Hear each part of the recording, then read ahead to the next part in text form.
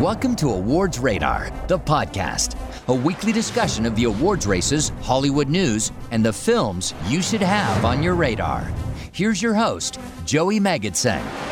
Welcome back, everyone, to the Awards Radar podcast. I have just come out of my tryptophan-induced nap from Thanksgiving, and it was great. I would love to still be in it.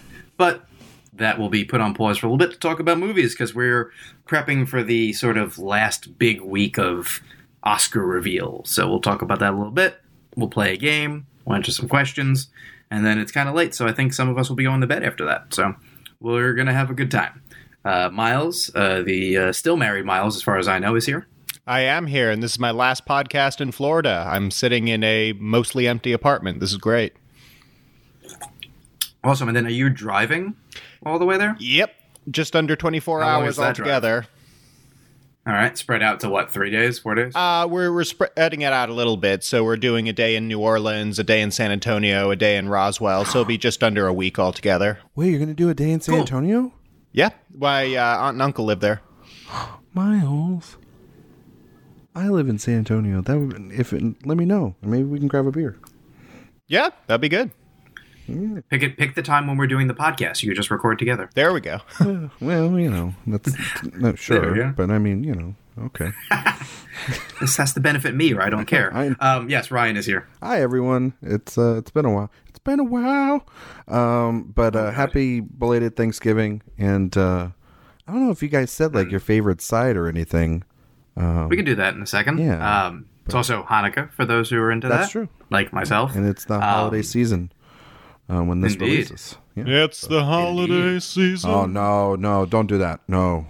That sounded like Kevin Spacey. Oh, how dare you? Yeah, how but dare also you, too, sir? I don't listen to Christmas music until exactly 2 weeks before. So December 11th is when I start listening to Christmas music. So you just never go shopping during that time? Well, the great thing is a lot of shopping is online. Oh, smart. Yeah. This is technically my first Christmas, and I've informed her December 24th around like 10:30 at night is when I'm allowing it. Yeah. Because we'll I hate, like when I was in college, they played the same songs over and over at my job to the point where it just like all the songs are now like they grind my gear after a certain point. Fair enough. And Steve is here. Hi, everyone. I'm here. Wait, Miles, you're going to be in Roswell? I don't live in Roswell. Have fun. Oh, is that not where the robots are produced? That's not. No, it's not the robots. No, the aliens. The aliens that make the robots. All right. Oh, okay. Indeed. So it's a step removed. Quickly, everyone's favorite Thanksgiving side or accompaniment. Miles? This year it was red cabbage. It was a newbie at our table, but I loved it. Ryan? I really because I think it's the only time of year you can really have this is stuffing. Like the stuffing that we had, like, a good stuffing really did well. But like, I got to admit, I made the turkey this year and I deep fried that sucker and it just like melted off of the turkey skeleton.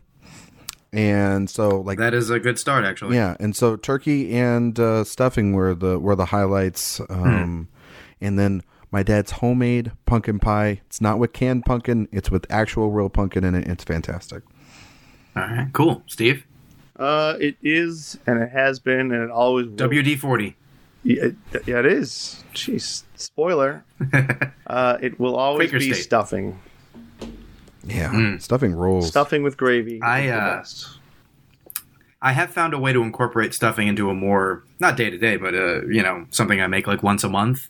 And it was mainly just because I wanted stuffing. Like, it's not the same. We're not going all out and making Thanksgiving stuffing, but I do a like chicken and stuffing casserole, which is basically just, you get a rotisserie chicken.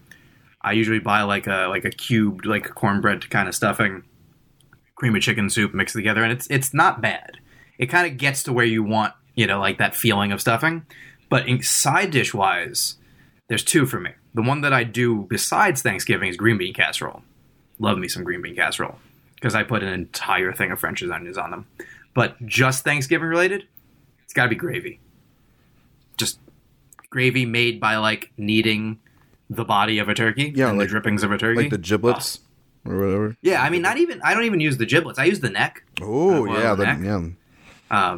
But When we were taking apart the turkey, we were taking out all the parts on the inside, and my mother-in-law was like, "I'm going to make a gravy with it," and then we had it with it, and man, it's kind of like chunky, but it's almost like a soup. Like when you do. I think my uncle this year made a more giblet related one, and it has almost a meatier taste to it. Last year when I cooked, because we didn't go to maybe don't try to kill my grandmother.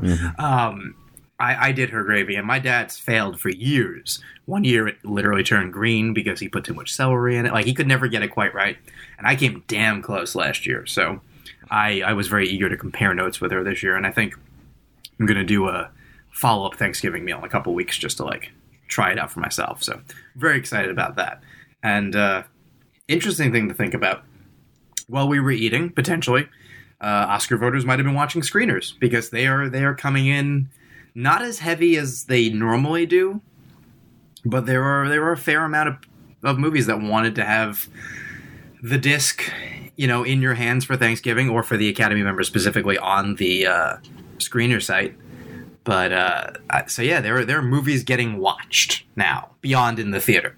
So there's always the thought of what'll play better.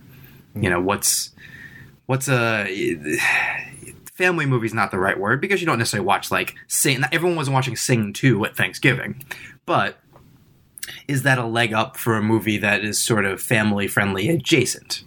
You're probably not putting on some of the heavier. You're not putting on The Power of the Dog with your family, in all likelihood. Maybe you are, but I don't think that's the easier sell.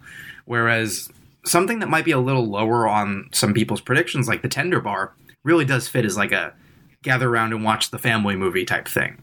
So if they like it, that's a leg up. If they don't, obviously it doesn't make a difference. But of the things that are out there in the world now, screener-wise, I do wonder what's catching up, because as we were recording this evening, the very first crowd watched West Side Story. I'm recording instead because I love you guys. So tomorrow, I'm seeing that. Ryan, I think tomorrow or the day after, right? I see it tomorrow as well, like roughly around the same time as you. Yeah. Yeah, there was a screening right after the movie's over. Exactly. There was a screening today that you couldn't talk about, or tomorrow you can basically talk about it right afterwards. So I'll do that. I hate when they do the whole, like, drop the embargo, like, right afterwards, and then, like, you have to rush home to write the review, and it's those are kind of messy. But yeah, it's not ideal. But that's also why, a lot of times we see it a week or two before that. But like you, they're not doing that. They're not doing that now. Yeah. And Nightmare Alley is Wednesday. So that's sort of we have a week to where we're that. at. Yeah. Yeah. And then it's just, Spider-Man for funsies. Matrix. And Matrix if it does anything above the line, which I'm not super optimistic about, but below the line totally in play. So other than that, it's like fill in the blanks. Like, I don't think American Underdog will get nominated for anything, but I kind of want to see the Kurt Well, no, Warner there's movie. only one person that thinks that that's happening, and that person's dumb. Kurt Warner? No, it's a person that was recently fired from a publication. Yeah, we don't need to get into it. Or no. Well, I mean, I think that is a vaguely religious sports movie that's not going to do anything beyond. Oh, I know that, but that person was very adamant about it, and it's like, well, it just proves how dumb you are. That movie's not doing anything. No. Yeah, I wouldn't expect it to. It's like the draft day of this year. You know what I mean? Remember? I mean, I love draft day. Oh, I like it too. It's good, like football schlock, but it's not like an awards player. No, nor should it be. No. It's just that was the Moneyball afterglow of, they went for a sports movie. Maybe they'll go for sports movies that talk about not the game, but it's harder to make people care about the draft, unfortunately. I love the draft. It's my jam, but also the trade made no sense in that movie, but we don't have to. The logistics of that movie are just ridiculous. For movie logistics, it made perfect sense. For like actually knowing draft value, you're screaming. Knowing the reality of that draft, that would have never happened, and the commissioner would have just been like, "No, we're not going to have this happen. It's not happening in a million." I mean, I don't even know if that would have happened so much as so many more people were involved in that decision. So the actual person that Sonny Weaver Jr. selects would never happen. It would just be overruled. The owner would turn in the card. Beyond the trading value of it it's just drama. In any event, I want to let other people chime in about a couple of things. So we're going to kick it off with a Ryan McDermott question, which is a Ridley Scott Filmaholic face-off. Bet you can't guess where this is moving towards.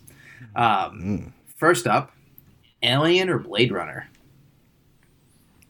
Oh man. Okay. Yeah, These are right from the top.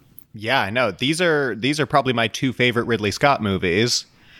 Yeah, I mean, Alien is one of the great horror movies of all time. Definitely, possibly the greatest sci-fi horror. And Blade Runner is one of the best pieces of sci-fi ever. I'll give the edge to Blade Runner. I really like that world.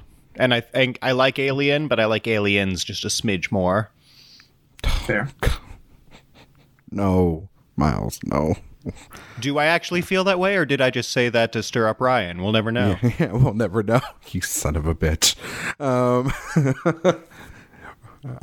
I don't want to buy you that beer in San Antonio. No, I'm just kidding. O'Doul's for you. Yeah, O'Doul's for you, sir. I really like Blade Runner. Depending on which cut I guess you see of that movie. But I love Aliens a lot. I mean, not Aliens, Alien. Sorry, Aliens sucks. Alien is a masterpiece.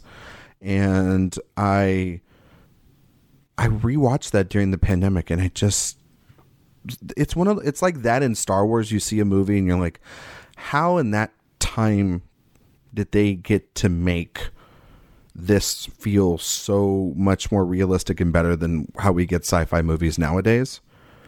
And Blade Runner is really good, but I actually, and I know this sounds weird, but I actually prefer Blade Runner 2049 to Blade Runner.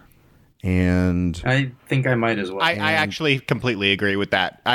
Blade Runner is my favorite Ridley Scott movie, and I still like 2049 more. Yeah, it's just because I think that it's taking the ideas of that and running with it. Exactly. And evolving it. And as opposed to Alien, I feel like no other movie outside of like 3 tries to capture the tone of that movie. It doesn't mean that like it's a masterpiece, Alien 3, but at least it's trying to capture that magic of the first film. And I think that first film has so much going for it. So yeah, I would take Alien in a heartbeat. Yeah, Steve? I would take Alien over Blade Runner. And talking about 1970s sci-fi, I would take Alien over Star Wars. I think Alien's a better movie, and actually, if you take the nostalgia out of it, it holds up much better than Star Wars. So there's my hot take of the day. I don't disagree with that at all.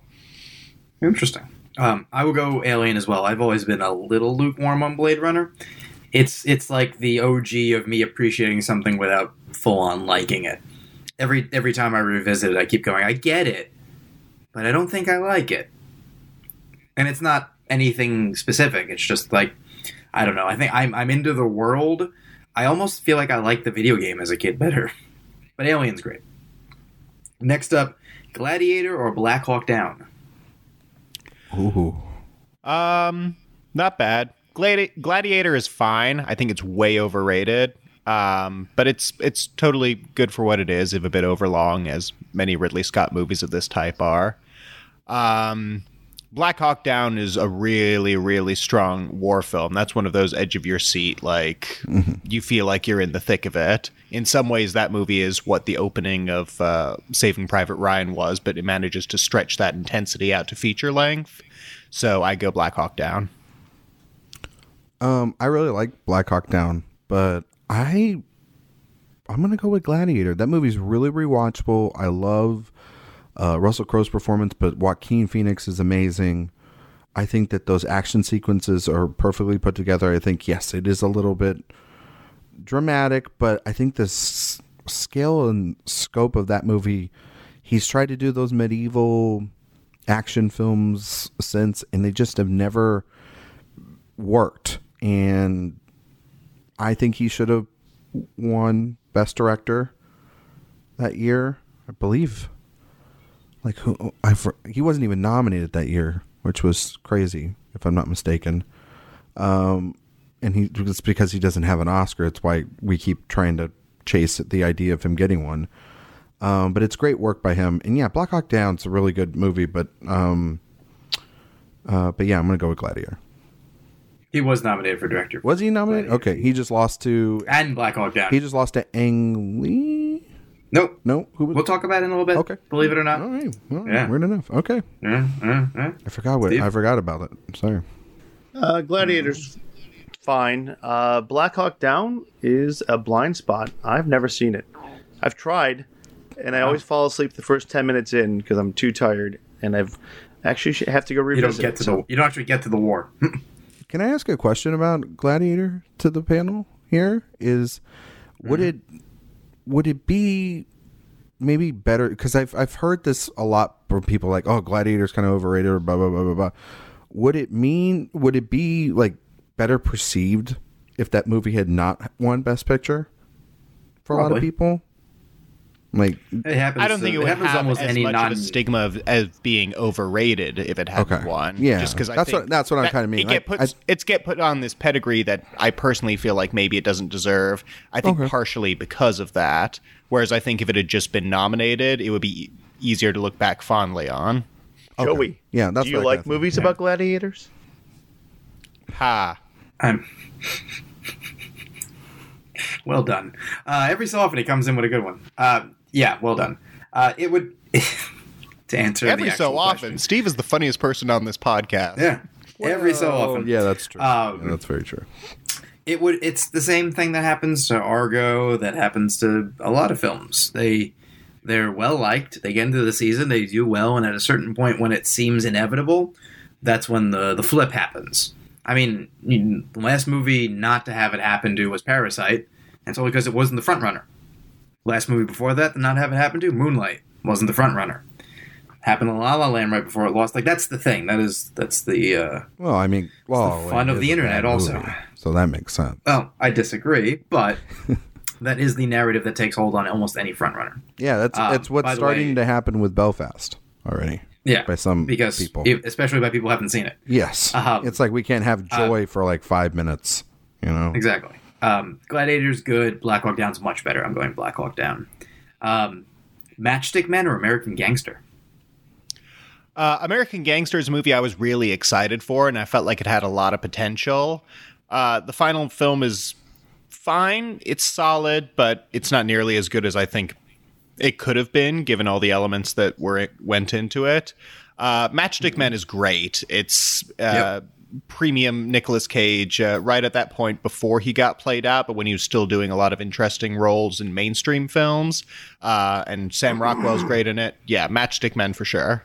I'm just going to keep going up against Miles today. In that, I really like Matchstick Men, but I don't know. There's something about American Gangster. I think it's like Denzel's performance and this giant story and the setting and everything. I don't know. That movie just works for me. And it's another one of those where if it's on, I end up getting sucked into it and watching it. And you have like an insane cast for that movie. It's Denzel, Russell Crowe, Josh Brolin is in it, Chiwetel Ejiofor, Idris Elba, Cuba Gooding Jr., Ruby Dee, Common. There's so many people in that movie. It's kind of crazy. So yeah, I'll go with American Gangster. Fair. American Gangster was just all right for me. Didn't really work. Matchstick Men was better, but I love the trio of Alison Lohman, Nicolas Cage, and Rockwell. So I will go with Matchstick Men. As will I. I love that movie. American Gangster, again, fine. Probably should have been better. Entertaining. Matchstick Men is just a delight. Next up, Kingdom of Heaven or Robin Hood? So interestingly, Kingdom of Heaven is a movie that gets a lot of shit. My understanding is that the director's cut is apparently like so good it's almost a different movie. I haven't seen the director's cut. I've only seen the theatrical cut. But I remember really liking it when I saw it, so I was kind of surprised that there was so much backlash against it. So I am a big fan of that one. Robin Hood is so fucking boring and lame and has nothing interesting going for it. And especially if you know the behind the scenes of sort of what it originally was and how it slowly and depressingly turned into the bog standard movie we ended up with, it's even more depressing. So, out of those two choices, I definitely go with the first one. I don't know that story. Wow. It was originally going to be a Sheriff of Nottingham movie. Oh, that's right. And then it kind of like changes halfway through. Well, right? like at one point it was going to be like Russell Crowe as Nottingham as the main character and Christian Bale as Robin Hood. And then it was going to be Russell Crowe playing both parts. And then it just turned into Russell Crowe as Robin Hood. And it's just a standard action movie. And it's like, oh, well, this should have been really interesting, but now it's kind of nothing. Was it kind of like going to make Robin Hood like the bad guy, or a little bit? Like it's going to be from the sheriff's perspective, and then you get to the final film, and the sheriff's barely in it. Oh, okay. All right. Yeah. That would have been an interesting film, much more interesting than the film we got, which is just. I think weirdly has a lot in common with House of Gucci, and we'll talk about that here in a little bit. Probably, maybe we'll see. And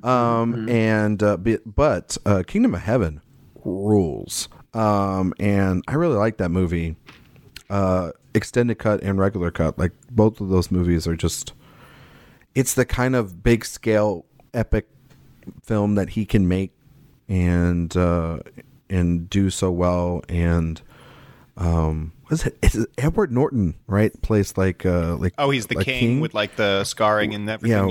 Yeah. Oh my God, what a crazy weird performance that you just like have to see to believe. And like Liam Neeson showing up in a cameo, and Orlando Bloom doing his best, and Ava Green, if I'm not mistaken. That sounds right. Yeah, something like that. Yeah. And for the years, I mixed it up with Troy because they were both at the time just giant expensive boondoggles. Well, that's Wolfgang Peterson, right? Yeah. No.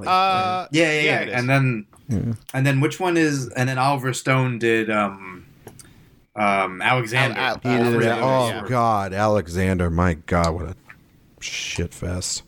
Remember like the 900 cuts of that movie, and it was like, you're still making a bad movie, dude.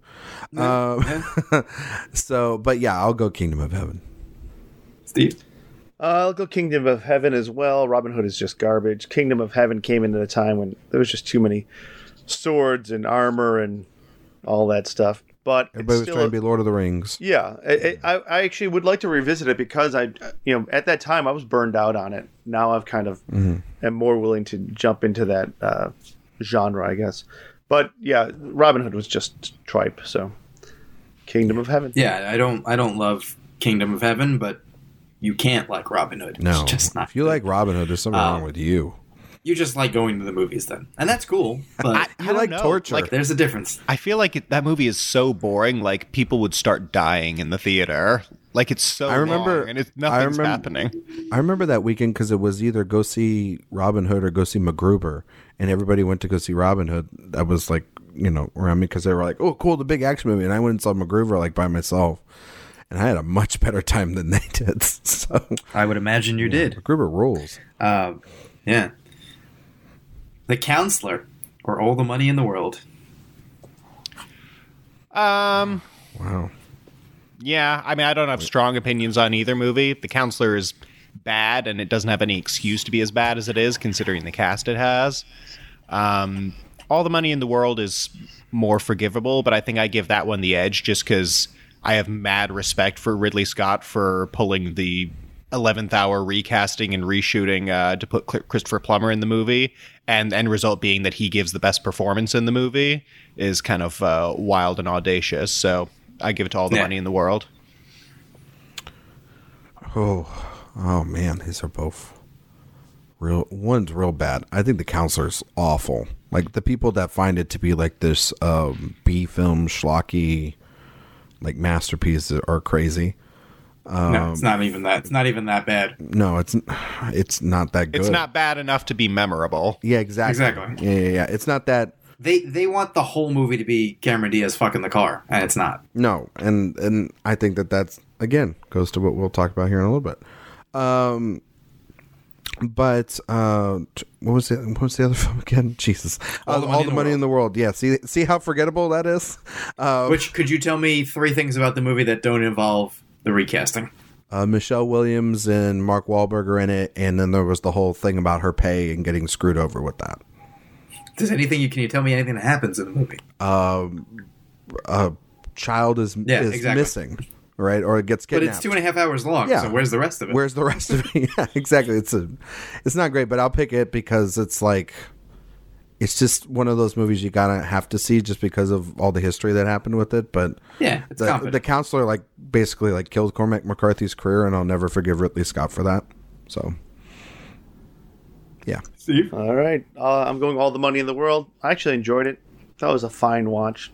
Nothing, groundbreaking, but You're a fine watch, Steve. thank you. Yeah. Someone wind me up. But yeah, for the 2.5 hours, it was fine. The counselor, the same can't be said. So, Yeah, one's competent, one's not. It's all the money in the world. I don't love it, but the counselor has like a really good Brad Pitt death scene, and that's about it. Prometheus or Alien Covenant. It's not even close. It's Prometheus. That movie has some cool sci-fi concepts going on, and it's got some amazing visuals.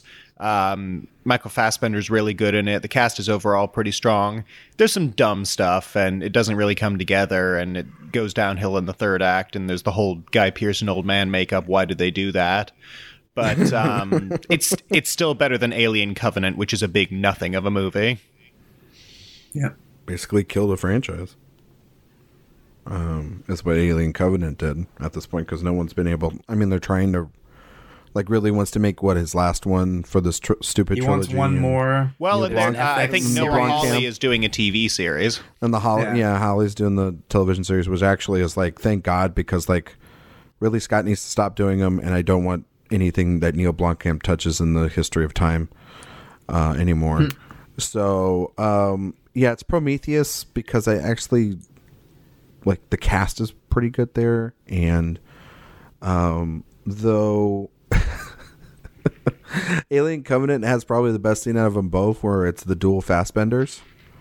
Because Oh, where that they scene, play the flute together? yeah, that is the funniest thing I've ever seen in my life, and it's not supposed to be, I think, intentional, but like it No, is Maybe not, but it is implying hilarious. it is implying that David is basically trying to have sex with the other David. It's basically Well, what it's David tries to have sex with everyone in that movie. Like, Hey, there's nothing different wrong scenes with where that. Who wouldn't want to be with Michael Fassbender? yeah, I mean, but come like on, he look at tries him, to man. make out with one of the aliens at one point. Like he just Yeah. won't stop. Yeah, it's and he weird. poured in a storm. Yeah, but Steve? Prometheus. Yeah. I'm going Prometheus. I think there's a lot of great moments in that film. Unfortunately, I think they pulled back and didn't stick with the original vision. I think there was an idea there that wasn't completely fully baked. And then with Covenant, they just took the unbaked dough and stomped on it. So I'm going Prometheus. The best of the bunch is the Red Band trailer for Alien Covenant, which is just the alien killing people in the third act as a trailer. And that was cool. As movies, I don't like either of them anymore. Prometheus is better. I liked it at the time, and just all the logic issues after the movie started to bother me. Like on the walk to dinner afterwards. It's like, did they get lost in a circle? Which Well, not only did they get lost in a circle, they had the map guy with them. Yeah. Yep. The guy whose only also- job was to map the place got lost. Yeah. And then there's the whole we specialize in this stuff. We're scientists. Here's a new species we've never seen. Let's take off our helmets and touch it. Let's tickle it. Yeah. They're very stupid. Yeah. But it's still better than Covenant. All right. And to lead us into our discussion, The Last Duel or House of Gucci? Are we taking this as an opportunity to talk about House of Gucci? Or Yeah, do you tell me want which to do one that? you like, and tell me which one you like first quickly, and then we'll go into Gucci. Okay. Well, I like The Last Duel because it's a good movie. It's probably my favorite of his medieval movies. I like how Miles is like, it's a good movie. Like that's the number one thing against Between the the other two, one we're about it's to talk the about. only one that has the right to say that. I know, right? No, it's really good. Jodie Comer's great in it. Ben Affleck is hilarious. So good. I like the structure of the story, and it's addressing some stuff that it's kind of sobering to see just how little has changed over centuries. House of Gucci, I guess we'll get into it in a second, but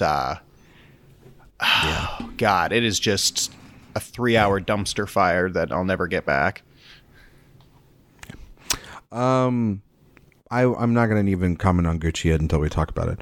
The Last Duel is the answer. It was always going to be the answer, because what you can mostly gather from Ryan's Filmaholic Face Off, or the movies that he kindly did not put on the list, is when Ridley Scott has a great script, then he makes a pretty good movie. Or not even a great script, just a good script by competent writers. When he doesn't have competent writing, like House of Gucci, then the movie is a giant mess.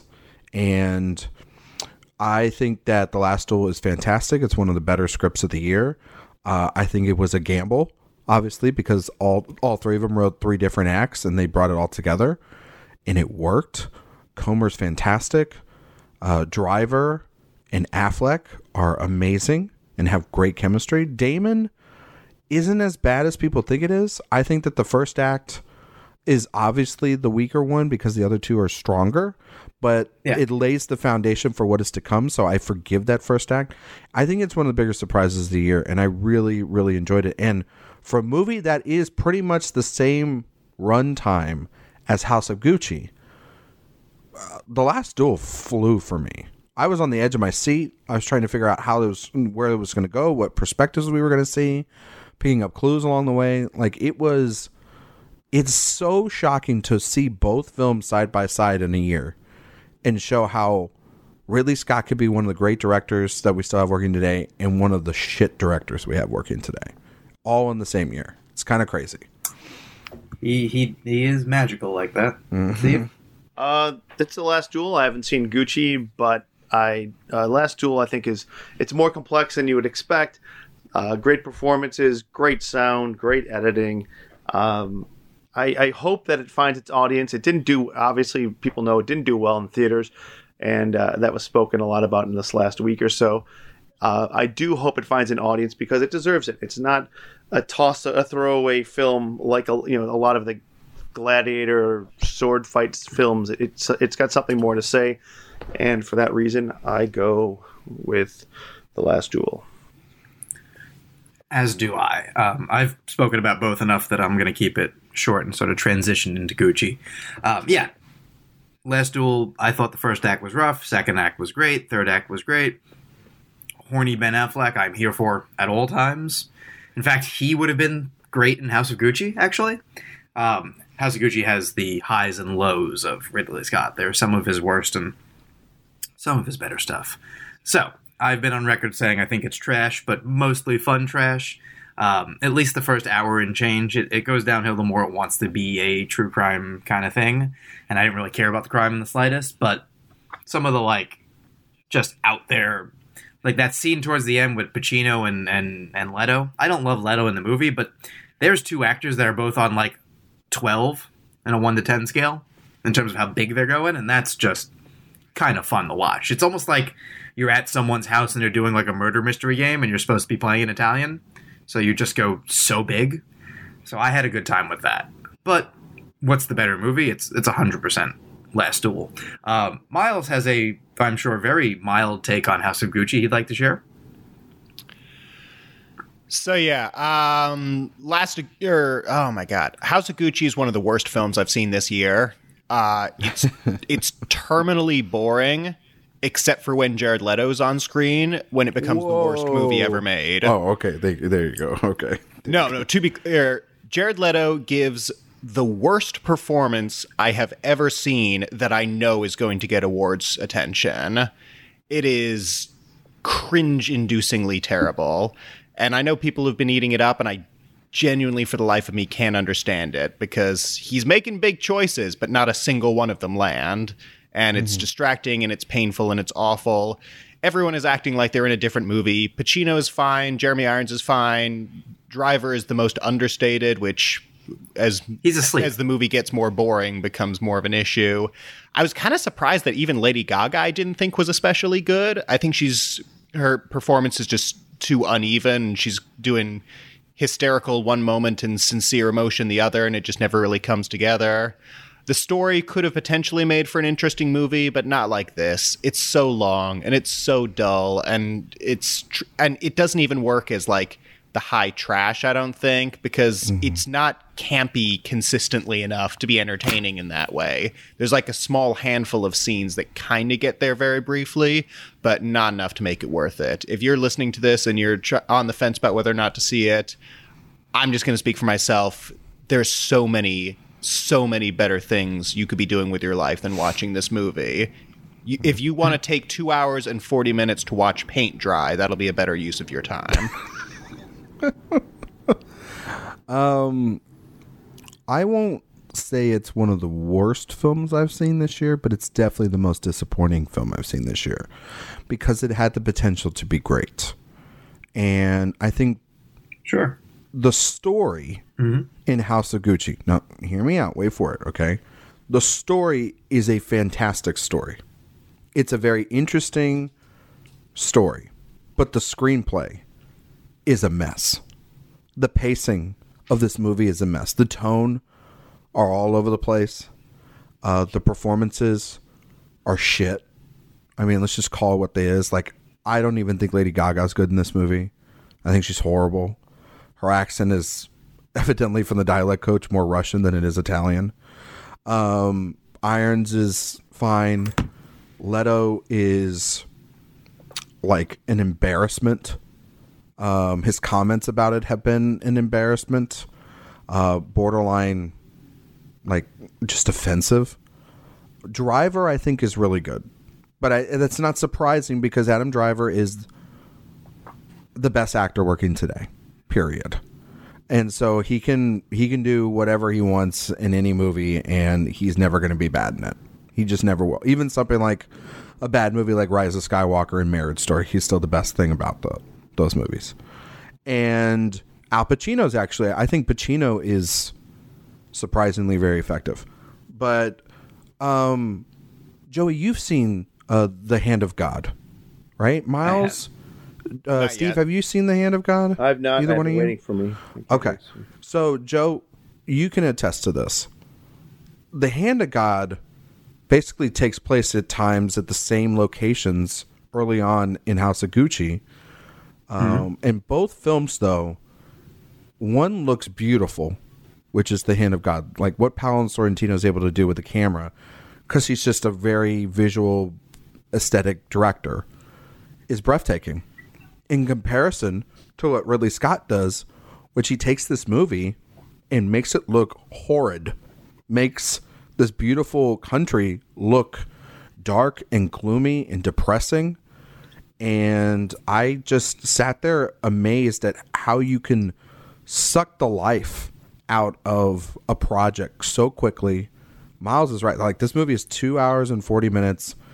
It should be only 2 hours. It forgets that Lady Gaga's the main character by the last 40 minutes of it. The camp stuff is fine. I wish there was more of it. I wish it was more sloppy. Sloppy. I wish it was. I wish Paul Verhoeven was doing this. I wish that Sorrentino was doing this. Infinitely better movie. I mean, like watching Benedetta and then watching it, I was like, oh, holy hell! Like House of Gucci should have been done by Paul Verhoeven. Like, not even close. And so yeah, I don't know where I would see it in the awards contention, because I've heard rumors that people in Los Angeles love it, but then I've heard the same screenings, people were divisive on it. I've heard that in New York, people fucking hated it. I think people still go below the line for it because it has that like veneer of. That's the thing, below though. the line. It's like if you go online and you see the clip for House of Gucci, like the clip with Leto and Gaga, where it's the father-son House of Gucci thing that we see from in the trailer. If you look at the thumbnail that they use, the photo there, the lighting is spectacular. Yeah. You can see the colors in that scene, but then you click on it and it's drab. And and that's the thing, that they're going to have to manipulate in a bake-off in order to get that. And that's what's going to be so terrible, because like, I think that judging the costumes in the film is just as important as seeing them in person in a reel or whatever. And if you watch this movie, all of its aesthetics are shit. And so, yeah, Joe, I know you are a little bit more of a fan of this than the two of us, but I just I wouldn't even call myself a fan so much as I think my expectations were so much lower than anyone else's. I didn't have That I was My like, expectations were rock bottom. They yeah, couldn't we have were been like lower. those trailers looked. I mean, the first trailer was shit, and then the second Yeah. trailer, I was like, "Oh, this is a little better." But I just think that, I mean, and I saw this movie I've been- bright-eyed, bushy-tail, early in the morning, 11 a.m. Showing, and I saw this thing like 2 weeks before it dropped, and I just drove home, and I had to call a friend of mine who had seen it, and I had to talk to him about it because I couldn't understand why it made the decisions that it did. There are moments where scenes end and they shouldn't, and it's just, I mean, my God, what a calamity. Yeah. Well, I will say it did okay. B+ cinema score. It made solid money. Didn't do crazy money, but about 21 million. It did better than Respect. It did better than In the Heights. So it's, That's you know, that just, how much of that is Gaga? that hurts. That hurts me as much as I love In the Heights, to say that movie made more money than In the Heights. That's fucking sucks. Yeah. Well, on the better side of the box office, and we're going to wait on Licorice Pizza until more of you have seen it, but it had the best per theater average of any limited release in, I believe, 2 years, which is pretty crazy. The last highest grossing, like, opening, because this opened in 4 theaters. The last one to do great, really, was Uncut Gems, which did like $500,000 in 5 theaters. This did $335,000 in 4 theaters, and that's pretty crazy.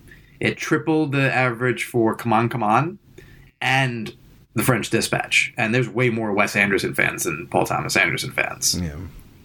So that doesn't mean much in terms of like, oh, it's gonna be a hit, but boy, did people want to see the that movie in New York and LA this weekend. So that was pretty cool. Licorice Pizza? Yeah. Yeah, I mean, I see that Friday, and I'm just Yeah, we'll talk more about it next week. salivating to see that movie. Yeah. Quickly, let's do another question before we play a Ridley Scott and Paul Thomas Anderson related game. We have a question from Jan Peter. Which performance Jan. do you think is being most overlooked this year? Sorry, it's Jan Peter. He's a friend of mine. Jan. All right. Well. He was at the wedding. He's the flower man. Oh, there you go. So what's I the know what that most is. overlooked films of the year? Performance. Of the year. Performance. Oh. Which is kind of hard still because some of the ones that'll be a good answer haven't quite become overlooked yet. Yeah. But we can find some stuff. Ooh, man, there's a ton of performances. Like, I think Benedict Wong in 9 Days is a performance we don't talk about nearly enough. I think that's one of the better supporting performances of the year. I think of, and I'm sorry for butchering his name, but Hidetoshi Nishijama, for the lead actor for Drive My Car, which is a film that will be coming out, I think, fairly soon. I just watched that movie, and it's absolutely breathtaking. His performance is so beautiful, and he won't be in the Best Actor conversation, but he really should be. But then, like, I don't know, Olga Merida, obviously in The Heights, like, I think people sort of are forgetting about that film. I think some of that was a little unfair in that it was, we need to have a person out of it as like a contender, as opposed to organically letting it come. Yeah. And that didn't do her favors either. Well, that movie also- needed to like not. It's hard to explain. I feel like there's a different ending for In the Heights, possibly. Yeah. If it was, oh, people like this movie. Oh, it's building in the way that like Crazy Rich Asians didn't start with Oscar buzz. Yeah, It exactly. built it. It obviously didn't pan out, but it got further than it would have because of that. In the Heights started out with, we're the first movie back, sort of, and the first like movie. So, oh yeah, it must be one. And then when it doesn't make it, it's more of a disappointment than it, as opposed to no, it's a big musical thing that's not really shooting for awards. Yeah, and you know what's going to be interesting is like all the other musicals that have come out since I mean, they virtually either have made the same or less or whatever of that same box office that we sort of complained about. Then there was the whole colorism thing that was like totally taken out of proportion.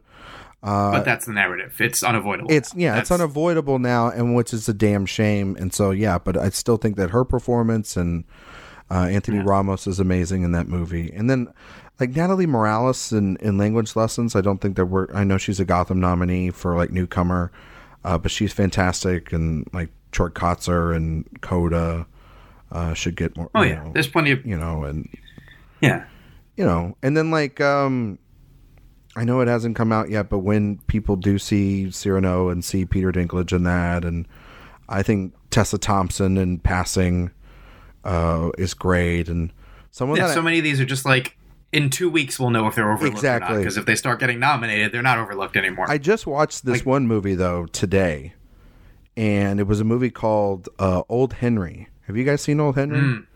I love it. I've done the interview in the Q&As with Tim Blake Nelson. I mean, he's fantastic. What a great like little Western. And I think he's fantastic. And a movie that this was actually, Joe, like the first movie, like we're back in theaters. Cillian Murphy in A Quiet Place Part 2.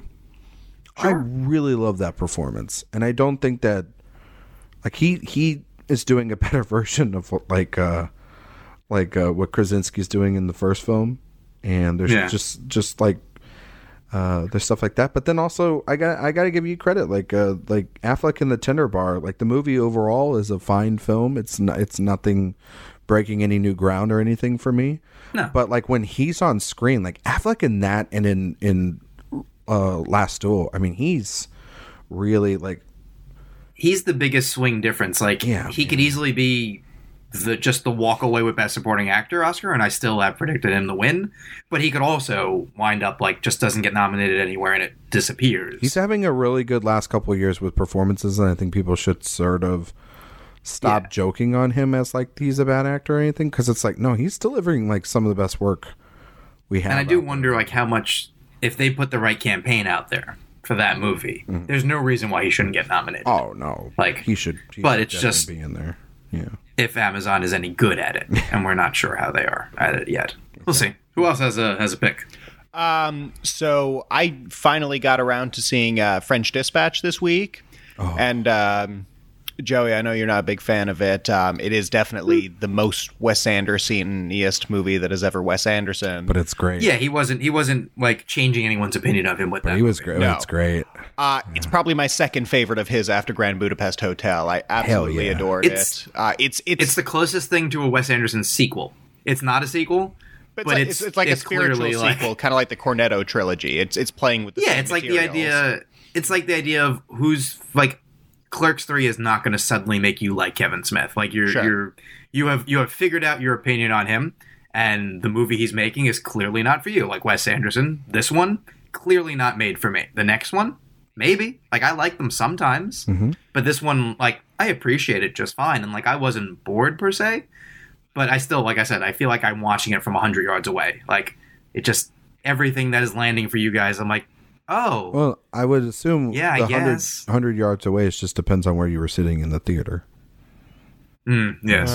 But anyway, so yeah, I mean, it's him playing with the same materials, but like he's discovering new ways to use them, and I don't know, it just virtually all of it worked for me. I was delighted. But going back to the question, I don't think enough people are talking about how good Jeffrey Wright is in that movie. God, he's so fucking good in that movie. It's kind of movie where there's such a big cast that like many of the actors are only in there for like a scene or two and don't. They can make a good visual impression, but they're not exactly given a lot of meat to work with. But Jeffrey Wright gives a very soulful sort of performance that's still like humorous and very much in keeping with the tone of the rest of the film. And, you know, the idea that Leto might get nominated and he might not just boils my blood to no end. But I think that to me is a definitive sort of supporting performance where he's just a very memorable piece of a larger whole. I agree with you, Miles. He's so good. And it's like the knock on Wes Anderson for so many years is like he doesn't have black characters in his film. And I think that the best character in the French Dispatch is Jeffrey Wright. Like it's Absolutely. and it's like, okay, we can kill that narrative because he can just write great parts for everyone. Most of those narratives are not accurate. No, Well, it's not. yeah, no. I mean, And we it's can, almost always but people like, who write good characters. Well, like, also they like, tell you write what you know, and he's a very white, pale man. Well, would you rather, like, the thing I've always said about that is, like, representation is great. We always want that. You want the world reflected in your films, but I don't know that I want it poorly reflected. Also, like it could backfire on his ass, like, quickly. You know what I mean? Yeah, like there are also times where, like Woody Allen also got this a lot. And, like, nobody argues that Woody Allen doesn't write great characters. You're wrong if that. Like, you may not like all the movies, but at his best, he writes great characters. And even some of the bad ones have good characters. But they all kind of are Woody Allen. They're permutations of that, or they're permutations of Annie Hall, of Diane Keaton. Like, if you just cast a non-white actor and just make them sound the whitest person in the world, you're not really answering the question that was asked of you, I don't think. So I don't know how that would please anyone. You know, that almost seems way more calculating and, oh, I'm going to answer your question by not answering your question, you know? Mm-hmm. Whereas I'd much rather have the Wes Anderson thing of like, oh, I cast Jeffrey Wright because I like Jeffrey Wright. Yeah. I just happen to want him in my movie. And look, he's great. Same with, like, Miles doesn't like Clerks too, but, like, for example, Rosario Dawson's the best actor in the movie. Mm-hmm. Like, that wasn't written necessarily for her. That was just, I want to cast her. And this worked out great. And that's how I think you also sometimes silence your critics. Just continue to do what you think is right, and things will eventually happen. Or, you know, if you're Ridley Scott, you cast Jared Leto, and that's a choice. Steve, what's an overlooked character for you? Or an actor for...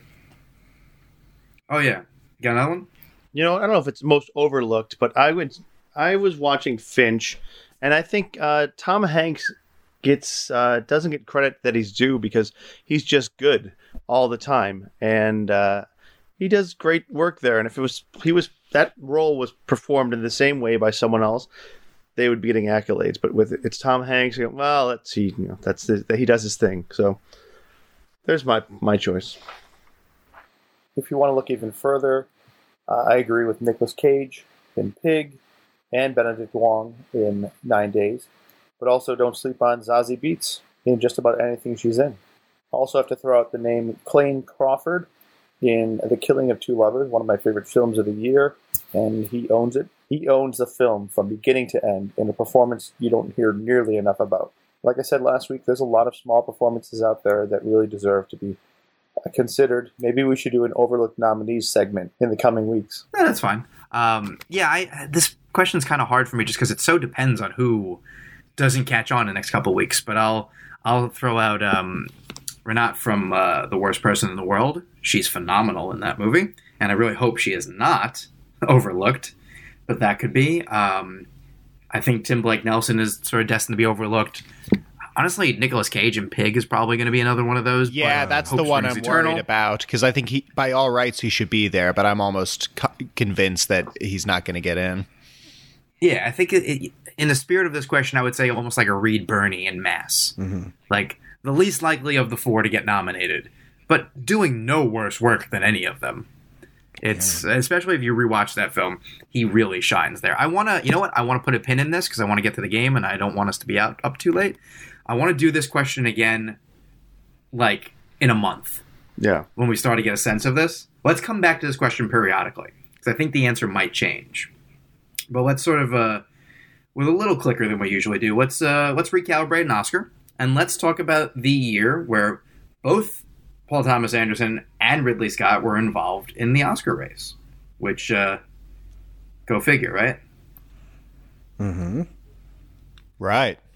Come on, guys. Actually, I'm wrong.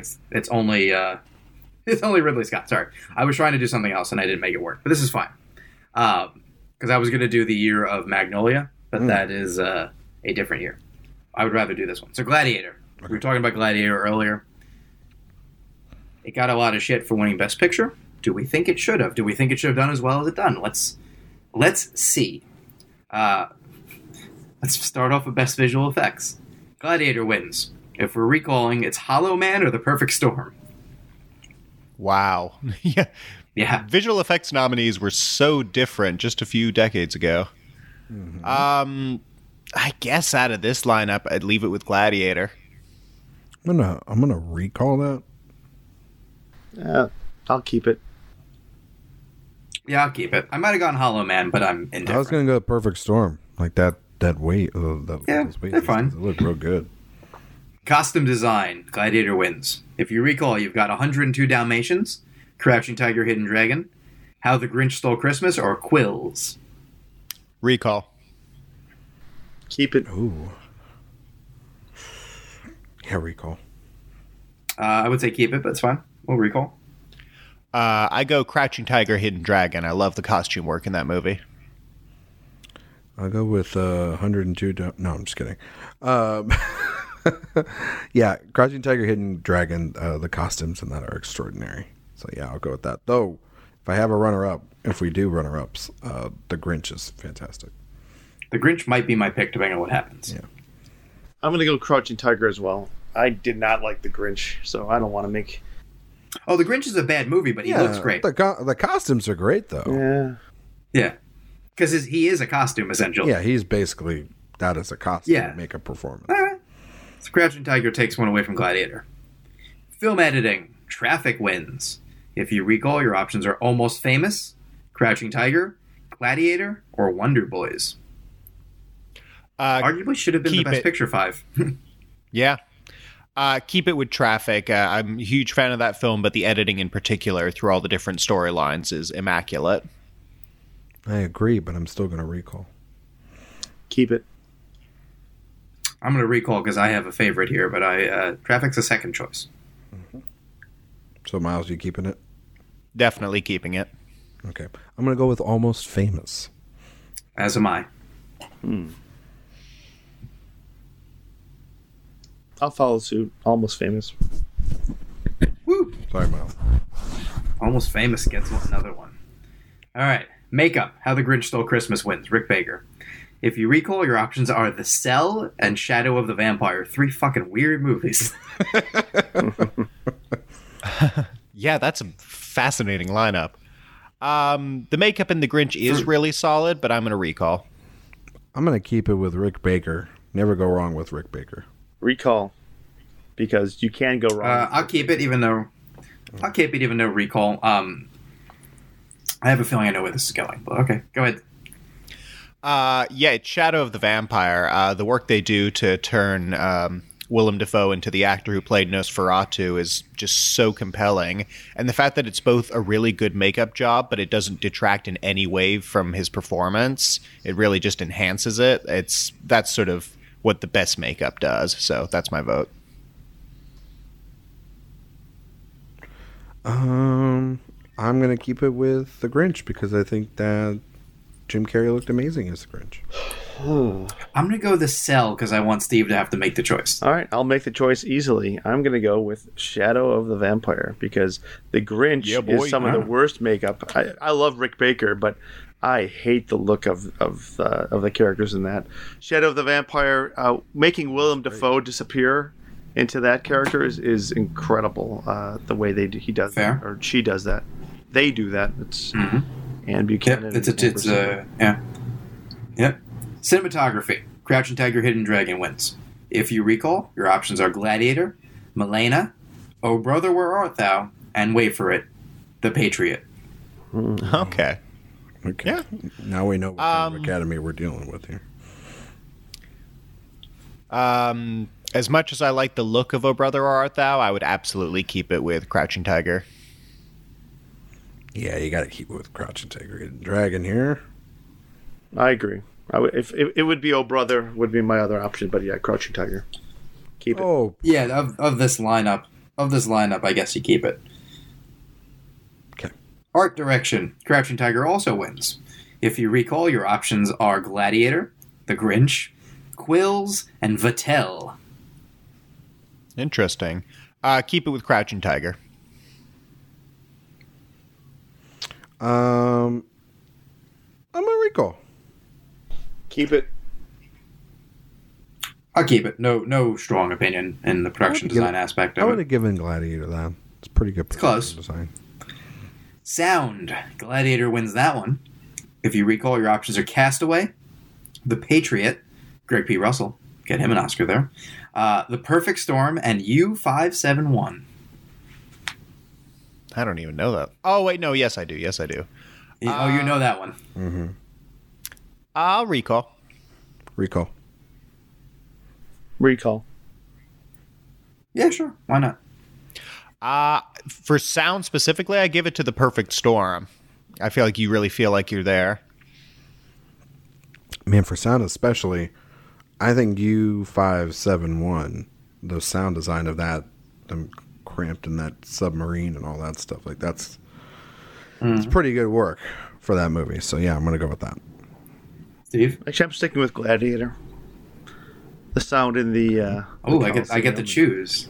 There's a lot going on. I was gonna go Castaway, but I might go U-571. I actually think that's the sound of the submarine is great in that movie. Yes, sir. All right, best sound editing, because that was best sound mixing apparently. When they just called it best sound. Your best sound editing options are U-571 or Space Cowboys. There was only 2 nominees. Oh, well, U-571 then. Keep it. U-571. Yep. All right. Original song. Things Have Changed from Wonder Boys. Bob Dylan wins. If you recall, your options are A Fool in Love from Meet the Parents, Randy Newman. I've Seen It All, Bjork from Dancer in the Dark. A Love Before Time from Crouching Tiger, Hidden Dragon. Lyrics by James Seamus, remember? And My Funny Friend and Me from The Emperor's New Groove, one of the many nominations that Sting has that you don't remember. I would say leave it with Bob Dylan. Not taking an Oscar away from Bob Dylan, you sick people. Don't do it. Keep it. Yeah, no, I'd leave it too. Yeah. It's not the best one, but it's fine. Bob Dylan's great. Yeah. That's Original score. Crouching Tiger, Hidden Dragon wins. If you recall, you've got Chocolat, Gladiator, Milena, or The Patriot. Patriot did better than I remember. I think The Patriot's kind of overhated. I don't think it's that bad of a movie. No, it's fun. It's just not a good movie. It's just not. It's not historically accurate. That's Oh, not even a little bit. But it's like we are just gonna fuck with time here. Roland Emmerich heard about the revolution and made a movie about it. Yeah. In passing. Either keep way, forgetting that's Roland Emmerich too. For original score, I think you have to keep it Crouching Tiger, Hidden Dragon. That's such a beautiful score. I'd recall though. Keep it. I'll recall, but I'm open to still having your Crouching Tiger win. Let's see what happens. Staying with Crouching Tiger for Miles. I know this. I'm going to sound blasphemous, but I love the score for Chocolat. So. Okay, we got one for that. One for Crouching Tiger for Miles. Yeah, I'm Steve? Keeping as well. All right. I don't think I'm going Chocolat. So Crouching Tiger wins. I'll go The Patriot. Why not? Fuck it. Throw my vote away. Nice. Documentary feature. Into the Arms of Strangers, Stories of the Kindertransport. A nice, depressing Holocaust documentary. Wins. Your other options are Legacy, Long Day's Journey into Night, Scottsboro, An American Tragedy, and Sound and Fury. I'm just going to tell you. Has anyone seen more than one of these? I don't think I've seen any of these, so I'll say keep it because I have no opinion. Yeah, same. Same here. Totally fine. I've only seen Into the Arms of Strangers. It's sad. All right. Foreign language feature. Crouching Tiger, Hidden Dragon wins. If you recall, your options are Amores Perros, which is Iñárritu, Divided We Fall, Everybody's Famous, and The Taste of Others. Not a bad lineup, but it's Crouching Tiger all the way. Yeah, Crouching Tiger. Recall. Yeah, that's fine. Well, it didn't matter. Oh, come on. Amores Would you have gone? No, yeah, Amores Perros is really good though, Steve. That would have been the second choice, yeah. All right, adapted screenplay, Traffic wins. If you recall, you've got Chocolat, Crouching Tiger, Oh Brother, Where Art Thou, and Wonder Boys. This is a really good lineup. Holy cow. That said, I do keep it with Traffic. I'm surprised you didn't go with Chocolat. I don't like Chocolat. I like Chocolat. Chocolat's great. I'm gonna recall. Recall. I'll go with the recall, though I do think I still might go Traffic, but I'm curious what the option is. All right, well, Miles staying with Traffic? I'm staying with Traffic. Okay. I'm gonna go Wonder Boys. Ooh, That would have been my second choice, actually. Well, that is my choice as well. So There you go. Yeah, let's do it. I'm going Wonder Boys. It wins. Woo. Yeah. I was going to I say like Wonder earlier, Boys. an underrated film or underappreciated film. Mm-hmm. Should have Absolutely. been Michael Douglas should have been nominated. Yeah, that's wild that he wasn't. Original screenplay.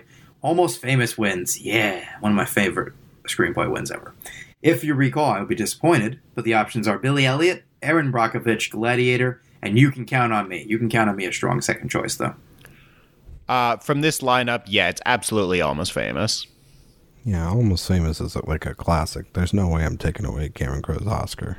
No. You know, even with Aloha aside. Keeping it. Yeah. Supporting actress. Marcia Gay Harden wins for Pollock. All right, let's fix this one. If you recall, your options are Judi Dench for Chocolat, Kate Hudson, Almost Famous, Frances McDormand, Almost Famous, and Julie Walters, Billy Elliot. I forgot Frances McDormand was nominated for that. That's wild.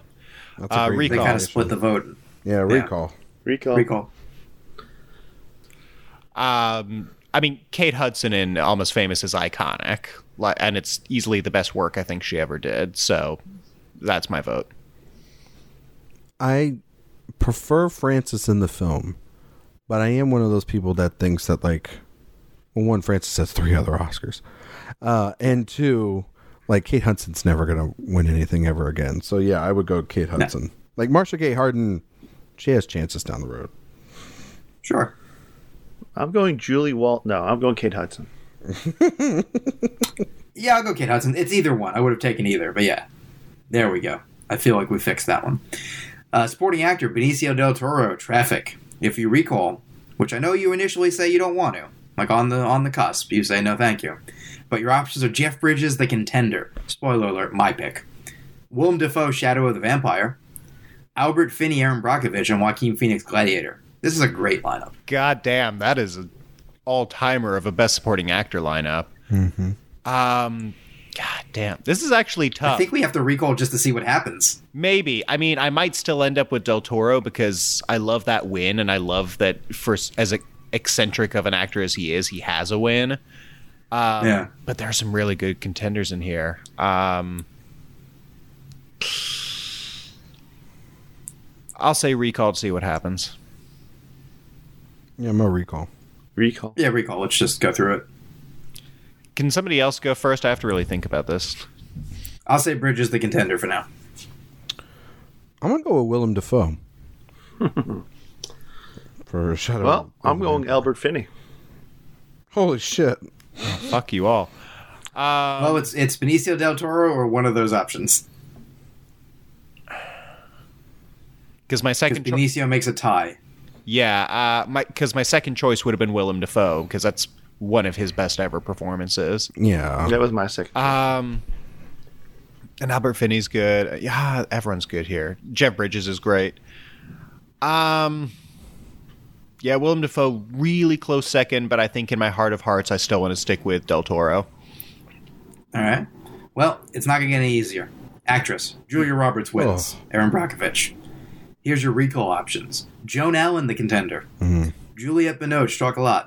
Ellen Burstyn, Requiem for a Dream. Laura Linney, You Can Count on Me. Good lineup, good lineup. that's a very good one. I will recall. I'm a Recall. Recall. For this one, I go Joan Allen. I think she's fantastic in The Contender. Oh, I love Joan Allen in that movie, but it has to be Ellen Burstyn. That is like an all-time performance.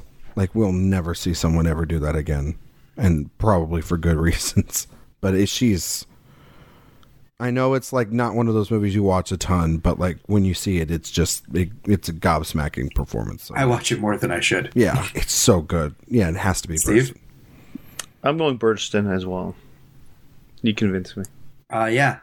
Alan is my close second, Linny my third, but yeah, Burstyn. Like, when she gives her I'm lonely speech and the camera drifts for a minute, it's because Maddie Libatique was crying and he fogged up the lens. Yeah.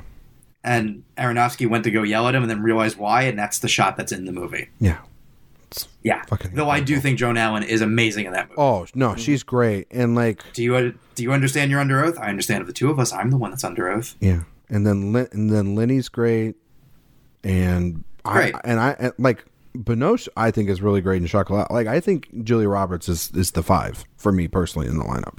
Yeah, and that and says she's a still lot. good. When that's Yeah. a great performance. But that's a movie star performance. That's in the realm of like the Will Smith and King Richard. Like, there's a thing when you watch a movie star giving an Oscar type performance that is a different beast. That almost is beyond good and bad.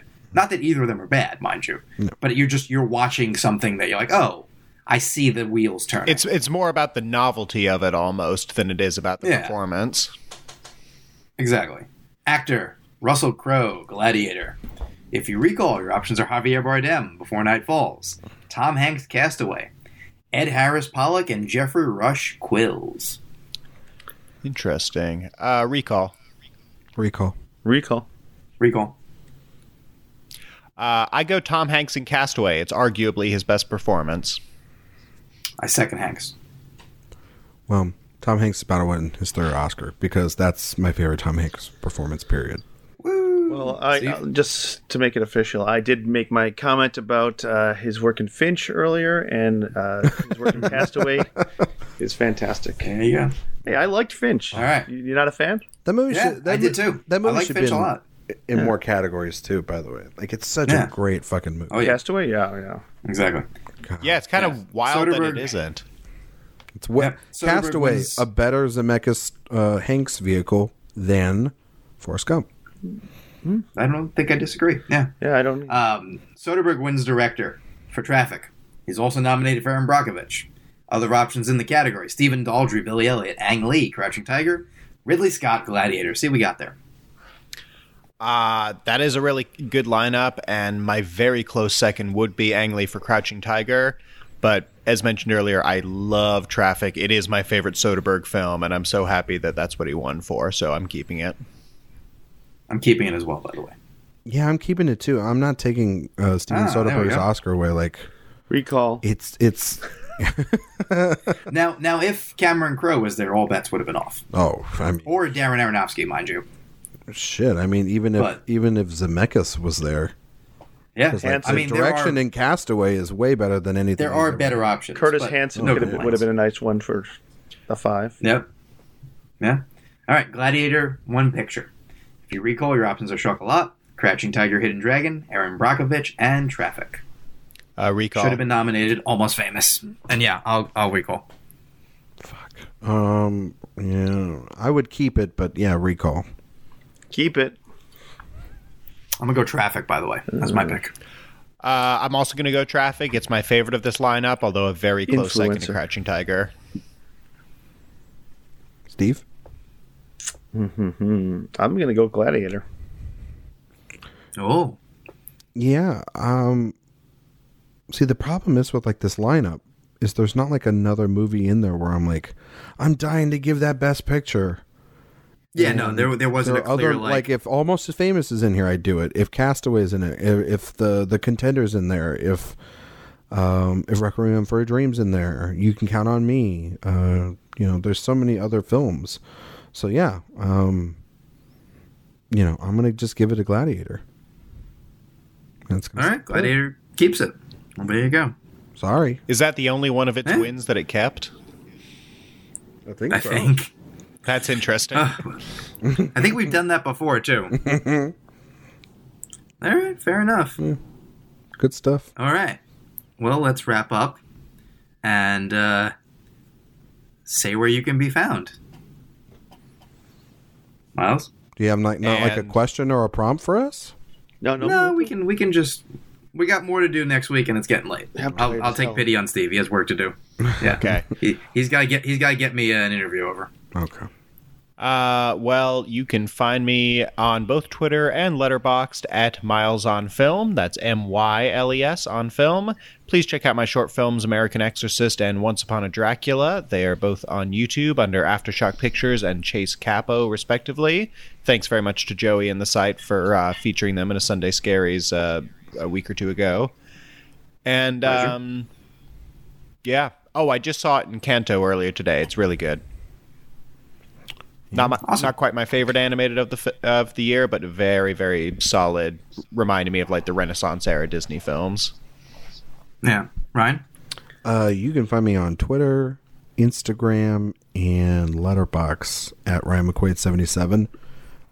You can find my work here, and you can find it at In Session Film, Awards Watch, and Film Speak, and I have links to all those. I have a link tree on my Twitter bio for all that stuff, including all the fun stuff we do here. Cool. What else? Oh, having the other podcast that I do, we're kind of on a hiatus because we're just so busy right now, which is at Busting the Block. You can find that on Twitter. Never heard of it. I know. Well, we haven't done one in a while because we've been trying to COVID, catch up. I know. We've been trying to catch up so much with everything that's going on because there's been so many screenings and stuff. I finally got to see Parallel Mothers, and I really liked it. Solid. Being the Ricardos was surprisingly great. Oh, it's great. Laughed. I think I enjoyed that movie way too much than I should have. I think it's super crowd pleasing. I think she could win the whole thing. And I'm talking about Kidman. I think she's my number 2 now. Yeah. And then I watched Benedetta, and that movie's insane. It's a riot. And in the best way, one of the funniest films I've ever seen. And Drive My Car, like I mentioned earlier, just a beautifully moving film. So, yeah, I would say try to see all those when you can. And if you can't see any of those right now, then go watch Come On, Come On, which is one of the best films of the year. Yeah, interview with Mike Mills and Woody Norman on the site right now. Yes, sir. Woody Norman, who basically wanted to tell me how much he hated Twitter, and I was here for it. Basically, Woody Norman is God, and we should all bow down to him. He's going to save our planet. He is an adult who's pissed he's a kid, and he wants everyone to know about it. And I'm pissed that he's British. So yeah. There you go. Oh no, he's just too good at this. He's a liar. Then. He's better than all of us. Just lying on screen. I agree with a lot of what Ryan had said, and I will throw into the mix. I will agree with a lot of what Ryan had said, but I will throw in the 100th Day Film. That was a lot of fun. It's a fun movie. Very good. And then King Richard is another one that I was. It hit a lot of grooves that we've been in before, but it still worked a lot. And going in, not a big Will Smith fan.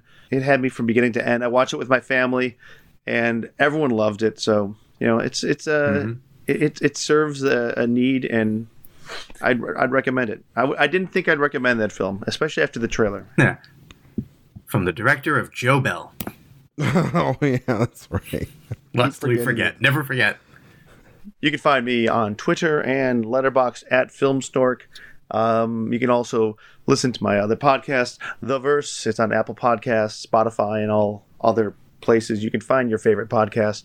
And I think you'd really enjoy it, so give it a listen. People are enjoying the recent blind spots where one of our hosts who hasn't seen a very popular franchise like Lord of the Rings or Star Wars visits it without doing any research, and we sit back and listen to their take on it. Give it a listen. Nice. Yeah. I can be found at Joey Magidson, Facebook, Twitter, Instagram, Letterboxd, all that stuff. You can find the website, Awards Radar, on several of those things. And we'll be back soon with thoughts on West Side Story and Nightmare Alley and perhaps some other things. Sing 2, if anyone cares. Yeah, we'll talk more about Licorice Pizza. I did some of that last week. Well, I wanted to wait for everyone else to see it before we get more in-depth in it. I'm very excited to do that. Sing 2? Yeah, I have the screener on my computer. Start getting those Best Picture predictions ready, everyone. Yeah. Sing 2's coming. I should probably see Sing 1 first. I'll get around to that. Sing 1 is actually a lot of fun. I've heard it's delightful. It didn't work out last time, and I just never had a reason. I do now. Yeah. Yeah. All right, cool. So we'll be back next week. Enjoy in the meantime, and hopefully we catch Miles from the road or in his new home or something of the sort. So we'll try to work around that. But either way, we will be back next week. So we will see everyone at the movies, and stay safe. Good night. Bye, everybody. Hi, everyone. Thanks for listening. Be sure to subscribe and to visit awardsradar.com for the best in awards and entertainment content.